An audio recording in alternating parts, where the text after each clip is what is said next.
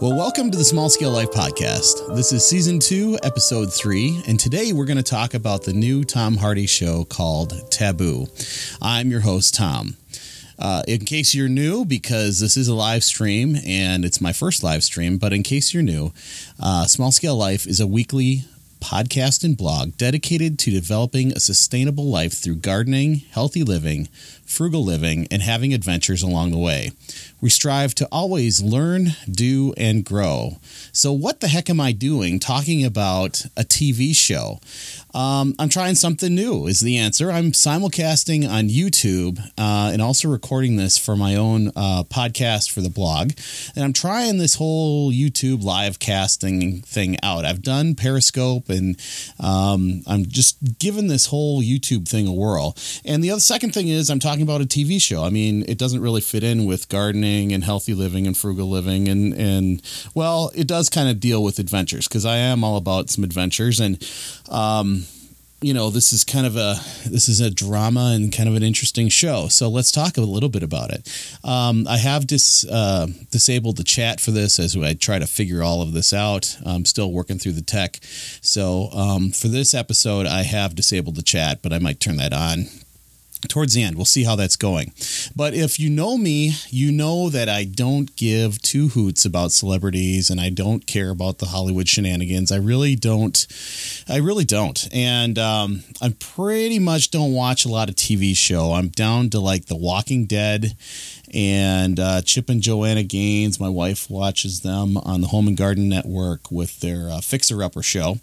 And I saw this new show called Taboo pop up. And I thought, hey, let's watch that and maybe talk about it. I think that's kind of interesting. So the first episode 1, was premiered last week. It's called Shovels and Keys. So let's talk about that a little bit. Just the gist of the show. It was set in London in 1814, and Tom Hardy's character is named James Keziah Delaney. He's been down in Africa for 10 years after a shipwreck, and he heard of his father's death and has returned to claim his father's estate and his shipping company. So, yeah, it's kind of an interesting premise. We'll see how it all shakes out. There's a lot of characters that were introduced in episode 1, so let's talk about them for a minute. First of all, you have the patriarch of the family, Horace Delaney, and he is dead. We see him fairly early in the episode on a cold slab. So Horace Delaney, dead, but hey, that happens. Next up is James Keziah Delaney, and that is Tom Hardy. He is the son, and he gets everything. We'll find out in the show that the will leaves everything to him. And that does not make his brother-in-law and half-sister, Thorn Gary and Zilpha Gary, very happy. They were in the pole position with James Delaney down in Africa and assumed dead, but they are now they will not get any of the estate, and that's concerning. We'll talk about that in a few.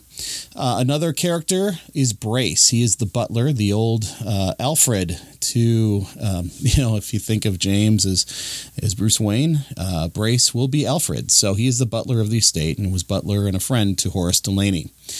There's also an old man that pops up, and he has obviously been entrusted. He was in trust of the family and their confidence because he is raising one of the Delaney children. Not sure who the father and mother are yet, but there's the old man and the young Delaney child. We'll hopefully find out more about that as the series develops. We also have Helga von Hinton. Helga. She is the madam of the brothel that has been set up on the docks in the Delaney warehouses. So she is another character that interacts with James in episode 1. And then we have Thoit. He is the Delaney lawyer who we meet fairly early in the episode as well. And he tries to buy the shipping company pretty quickly, and he's shut down. There's also what I call the Lords of the East India Company. This is a whole group set up that pretty much, if you know your British history, and hopefully we'll talk about that in one of these episodes here, We'll talk about the Lords of the East India Company, and that includes the chairman, Sir Stuart Strange. We have seen him play other characters of that period, including, was it Governor Swan from the Pirates of the Caribbean? So he's been around. He's a good actor, great position for that, has that aristocratic feel. But he is the chairman of the East India Company, and he's going to be a major antagonist in this. We also have Pettifer. He is the head of the Africa desk, so he's in charge of all the goings-on in Africa. And we have Appleby, who's another East India Company lord. We have Wilton, who is the head of records, and he looks like the quintessential English guy on the panel of lords. And finally, we have Godfrey, and he's the minute taker. He's the guy with the pen. What was kind of interesting is during the meeting with the lords and James Delaney towards the end of the episode, James is talking to each of these lords, kind of talking over them and just pretty much bull rushing them and not taking any of their garbage. But he does a double take when he sees Godfrey in the corner behind the lords, and he kind of does a double take and he like stares at him and squints his eyes. So there's something about that. I don't know what it is yet. My son pointed that out, and I was like, oh yeah, look at that, huh? So hopefully we'll find out what that means as we go along. Let's see the basic plot. We have, as we said to start the show, Horace Delaney is dead, and he owned a shipping company and his estate, but it has fallen on hard times. Obviously, he hasn't shipped anything for a while because his warehouse and offices have turned into a brothel.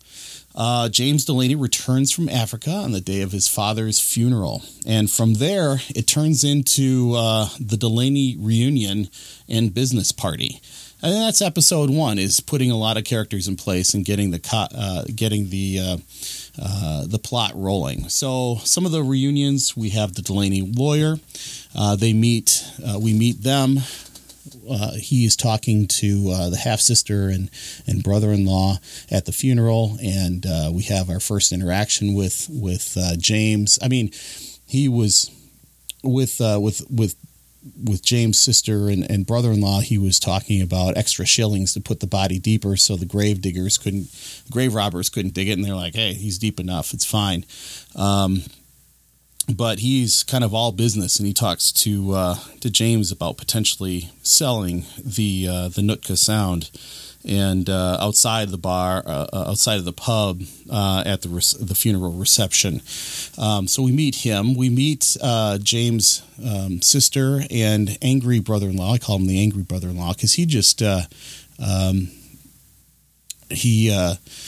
he jumps on it right away. He's all over James, doesn't like him right away, and obviously he's a potential. Well, he's going to inherit the whole property, the whole estate, and they will be penniless, as he says.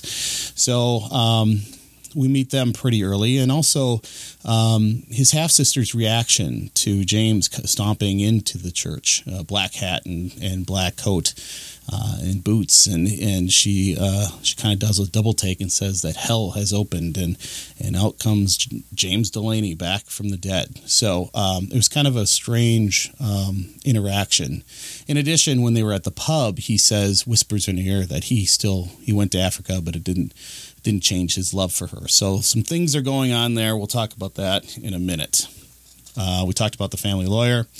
We have the butler, who's kind of like an older brother to James, who was also a friend and confidant of Horace Delaney. We have the madam, who James lost his virginity to. So he, there's some history there, and he doesn't take any shit from him. So we have all these players it's a big reunion, and really kind of sets the plot up for episode 2. During the show, there's a lot of mysterious references, a lot of Easter eggs that are dropped all over the show. I pulled out, let's see, I've got about 12 of those, so we can talk about them for a minute. 12. Yeah.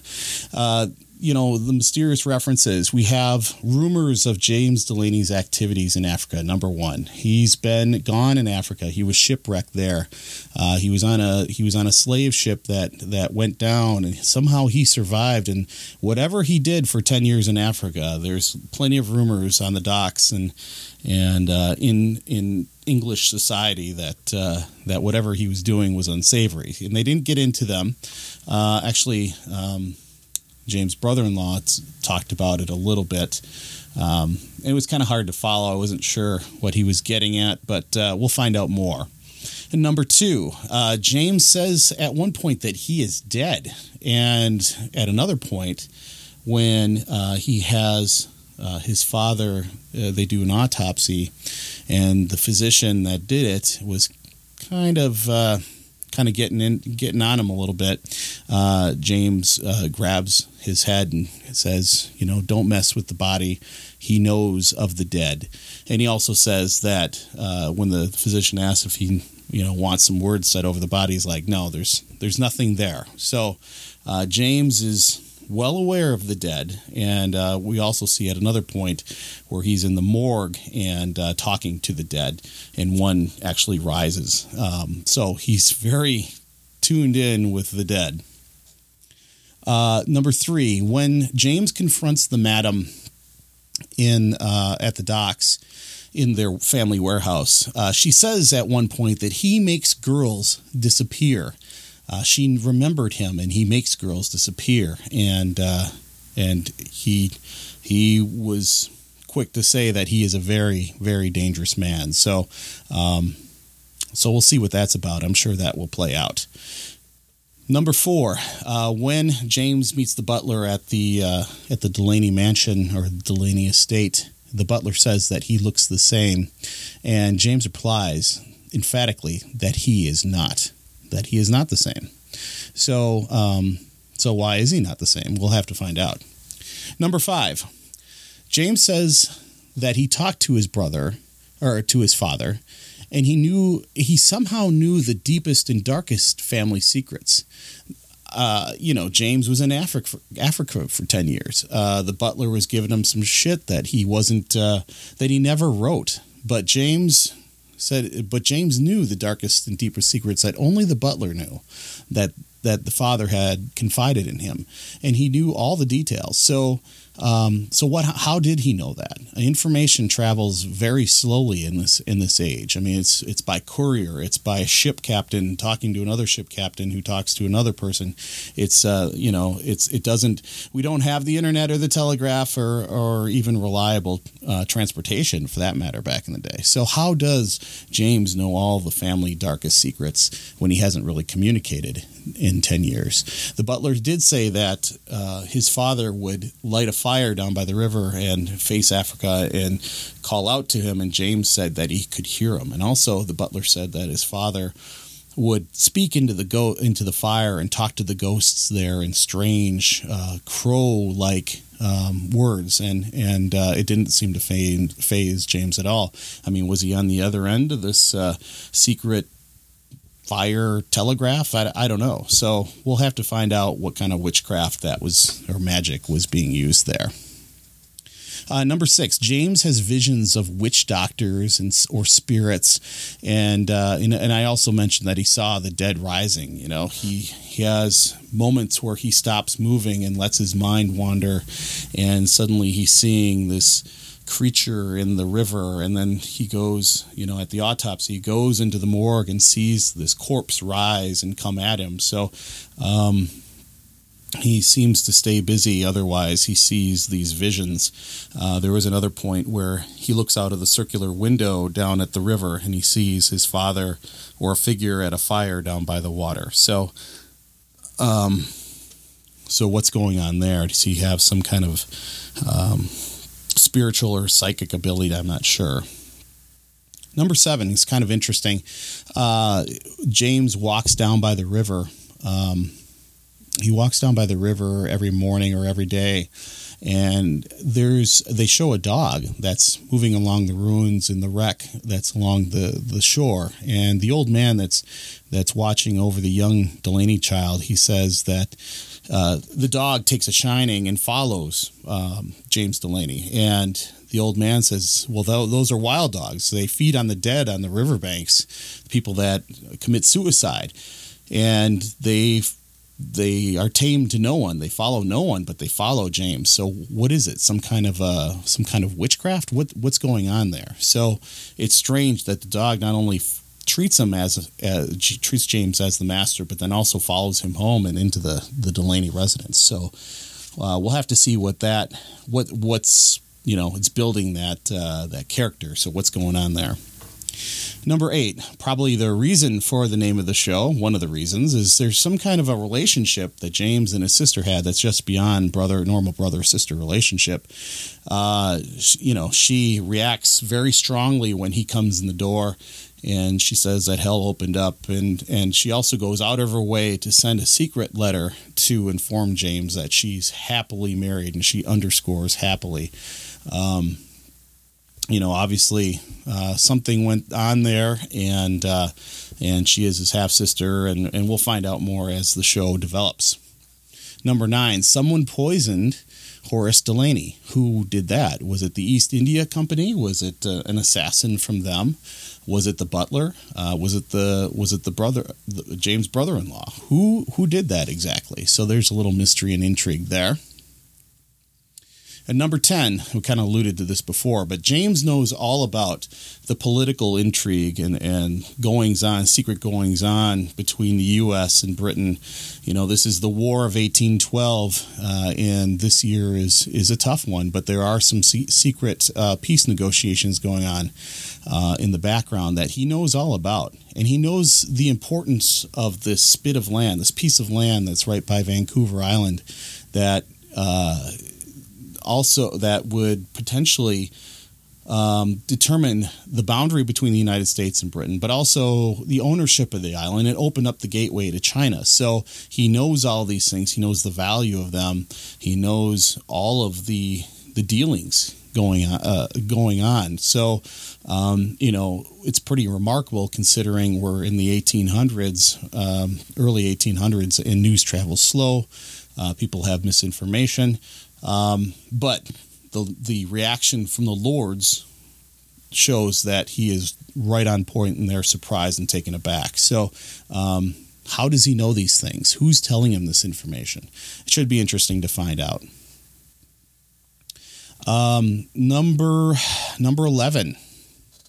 He knows the secrets, some of the deep secrets of the lords of the East India Company. He knows that the chairman has done evil things and that these are evil men. He cuts through the BS and the pleasantries and just puts it right out there that he knows what they do, the evil that they do, the conquest, the rape, the plunder, and that they are a huge company with many eyes and many tentacles that stretch out far. He really just comes right after them, and no BS. He's just going right after them before essentially grunting, telling them the good day, and stomping off. So he was once a cadet and also became a corporal with an exceptional service record in the East India Company. So he's aware of what they do and how they do it, and that he also was a young soldier or young cadet under the chairman. So he is well aware of the techniques that the East India Company and this particular person does. And finally, number 12. Yeah, it's been a while. It's taken a while to go through. What did he bury at the start of the show? If you remember, or if you've seen the show, it was just James Delaney and a boatsman that came ashore. The person rowed him in, and he rode the horse to the top of the hill and got off, dug a hole, and put something in the bottom of the hole. Now, some people have said he maybe pulled something up, like some money or something, but I think he buried something down deep, and it was almost up to his shoulder, so it's fairly deep. And what was that? Was it a talisman? Was it some totem? What exactly did he bury? we'll see if he comes back to that at some point. But it would be interesting to see how that ties into the show. So as you can see, there's a lot of intrigue. There's a lot of drama. The show is just getting going. It can go in a lot of different directions. So we'll have to see how things develop in the further episodes. And I would say that the show did pretty well. It had pretty good ratings. I think there were 3.4 million viewers here in the U.S. And it did really well with men in that 18 to 49 demographic. So it did really well. So a lot of people are tuning in. A couple things that I did that I liked about the show. You know, I like history. I watch a lot of different shows like Master and Commander and like The Patriot, and there was Horace Hornblower series. You know, a lot of that period, even the Pirates of the Caribbean, you know, they're kind of they're very clean environments. You know, they don't really show that grit of 1814 or the 1800s in London. You know, there's been other shows as well, but you know, it's Hollywood clean with my fake air quotes. But think about it. I mean, back in the day, you had barges and ships that were dedicated to moving coal and coke from different parts of the island to London, because that was the primary fuel of London and all the homes of that era. You know, you have dust and ash and smoke and soot everywhere, and that was life. You know, so everything has that shade of gray, and you can kind of see it in the cinematography here. Everything's just shades of gray, and the rain too. I mean, London. I've heard that it can get pretty wet and pretty dreary at certain points of the year. So I really like that aspect of it.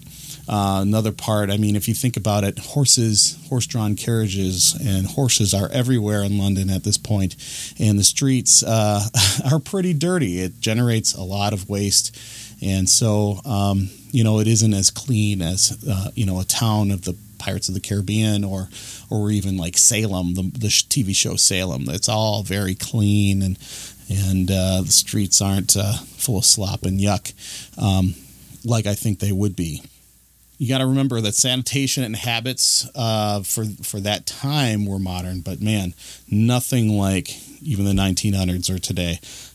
It was just a different era, and that's just the way it was. And you can see that with the costumes of the characters, you know, teeth and the clothes, and, you know, just the hygiene is different, and you know, the way people took care of themselves was different. You know, you might not get a bath for a year, and your teeth, well, there's no dentist for you to brush your teeth with Colgate or Crest and, you know, have great teeth. You know, the British, you know, they had bad teeth up till recently. So just kidding, everybody. Just kidding. But, you know, it's a different era. It's different. And so what I did like was the darkness and the grit of this episode. Obviously, they want it to be pretty spooky and show some of that grittiness. Even Tom Hardy said his character is kind of an cross of Oliver Twist with Jack the Ripper, and so it's just he plays that well, and I think the cinematography really shows kind of a grittier side of London in the 1800s. I did take a look at some other reviews that people have done, and I'll talk about some of the things that people complained about. Why not, right? Because that's what we do. We talk about that stuff too. You know, not everything is gold. So some other people said that you know, the first episode was slow. That there were too many characters for the plot, and you know, it seemed to drag a little bit. I think they need to chill. You know, you're setting the table for the banquet, so you just have to go through the characters. All shows kind of go through this, and it takes an episode or two to really get rolling. You need to know where people are and what the scenario looks like and how it is. So I think it's okay. I think everything is going to turn out just fine. People are going to just need to relax. Like Aaron Rodgers says, relax, RELAX, relax. Second complaint was mumbling. Tom Hardy does mumble in this episode. He did that in The Revenant too. little bit of mumbling, and it was hard to understand him at times. I did watch it a couple times. The second time I watched it with my son, and we cranked up the volume, and I caught most of it. That English mumbling is tough to hear at times, and his character just does grunt at people. He seemed to get physical with the madam, and he got physical with the physician. People of a little different station than the lords or the lawyer, or even his brother-in-law, where he just kind of grunted at them before he left them. And I kind of laughed at that, actually. So did my son. We thought that was kind of funny. Some people had reaction to the darkness in the candle shots. Even the thumbnail I used for this podcast, where he's walking in the church. I mean, it was fairly dark in there, and that's the way it is. I mean, we didn't have can lights and track lights and spotlights. It was candle and lamps, and a lot of candles can light up a space, but in a church or a big building or a big hall, or even outside, you're just not going to throw off that much light. So I do like how they're using candles and lamps. And lamps, again, more smoke and soot, right? So I didn't mind it at all, especially the final scene where he's reading the letter and he has a little itty-bitty candle and burns up the letter. I thought that was great. So I've heard that can be tricky to film, but hey, for a person watching, I thought it was good. So it kind of just feeds all into the feel of the show. Couple things to note. There is a language warning on this one. The show is for mature audiences, and they did drop the F-bomb and the N-bomb on the show, which surprised me. I mean, this is FX and it's cable, but I was really surprised they would do that. On a show like this. So it caught me off guard. And I wouldn't suggest little kids watching the show. Same with my next comment. There was some nudity, and I was surprised to see that on FX. Granted, it wasn't full frontal, but, it's what you'd expect if you go into a brothel, I imagine, in the 1800s. Shouldn't be surprised. It was cable TV and it's FX, but I thought I would just note it. So let's see. Overall, I thought the show was pretty good. It certainly lays a good foundation for what's coming. Episode 2 is tomorrow, so we'll see some more of the grunting brooder as he stomps around London. My son loves it that he's the biggest guy, Bane in a top hat stomping around London. I have to admit I kind of like that too. We'll see how it all shakes out, see if his amazing knowledge of the deepest and darkest secrets of the Lord's ladies and others is if he keeps that up, or if he's bulletproof or something like Superman. I don't think he is. But, we'll see what happens. Overall, I'm a fan of the time period. I enjoy reading stories of the 1800s. Master and Commander is a whole series of books that are set in that time period. I thought they were great books, great movie with Russell Crowe, there's interesting history back then. Interesting history of that time period where, major global powers are fighting. You've got sailing ships, the tall ships, some adventure with uncharted territories, uncharted lands. It's just really great for storytelling. So we'll see how this whole series shakes out. So thanks for tuning in. We'll have more on Taboo after the second episode. Again, if you're new to Small Scale Life, I've got a blog at www.smallscalelife.com. We also have a Facebook page, Instagram, Twitter, YouTube, of course. You found it. We have a podcast, the weekly podcast, and that's on iTunes and Stitcher and Blueberry.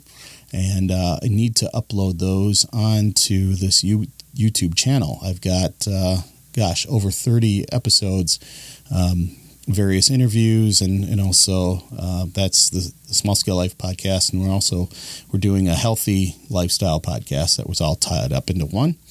So lots of stuff going on, and this is just something new. It's kind of fun, as we go down the path here and I get more comfortable with live streaming, I'll open up the live chat and take comments. I think, maybe I'll open it up anyway, see if anybody's out there. We'll see see how that goes. So I did open up the chat. If anybody wants to comment. So, that being said, I will create another podcast for a second episode of Taboo, and we'll see how this goes. It's been kind of fun to do it live, and at the same time, I will be having an episode on the blog, which will go on to iTunes and everything too. So if people missed it here on the live stream, it'll be on YouTube. It'll also be on the blog and iTunes. So that was a lot of talking, 30 minutes of talking, monologuing. I don't see anybody chatting, so I'm going to close this down. We're at about 31 minutes. Glad you tuned in, and we'll check you soon here on Small Scale Life. Remember to continue to learn, do, and grow. This is Tom from the Small Scale Life Podcast. We'll see you soon. Thanks, everybody. Thanks for tuning in.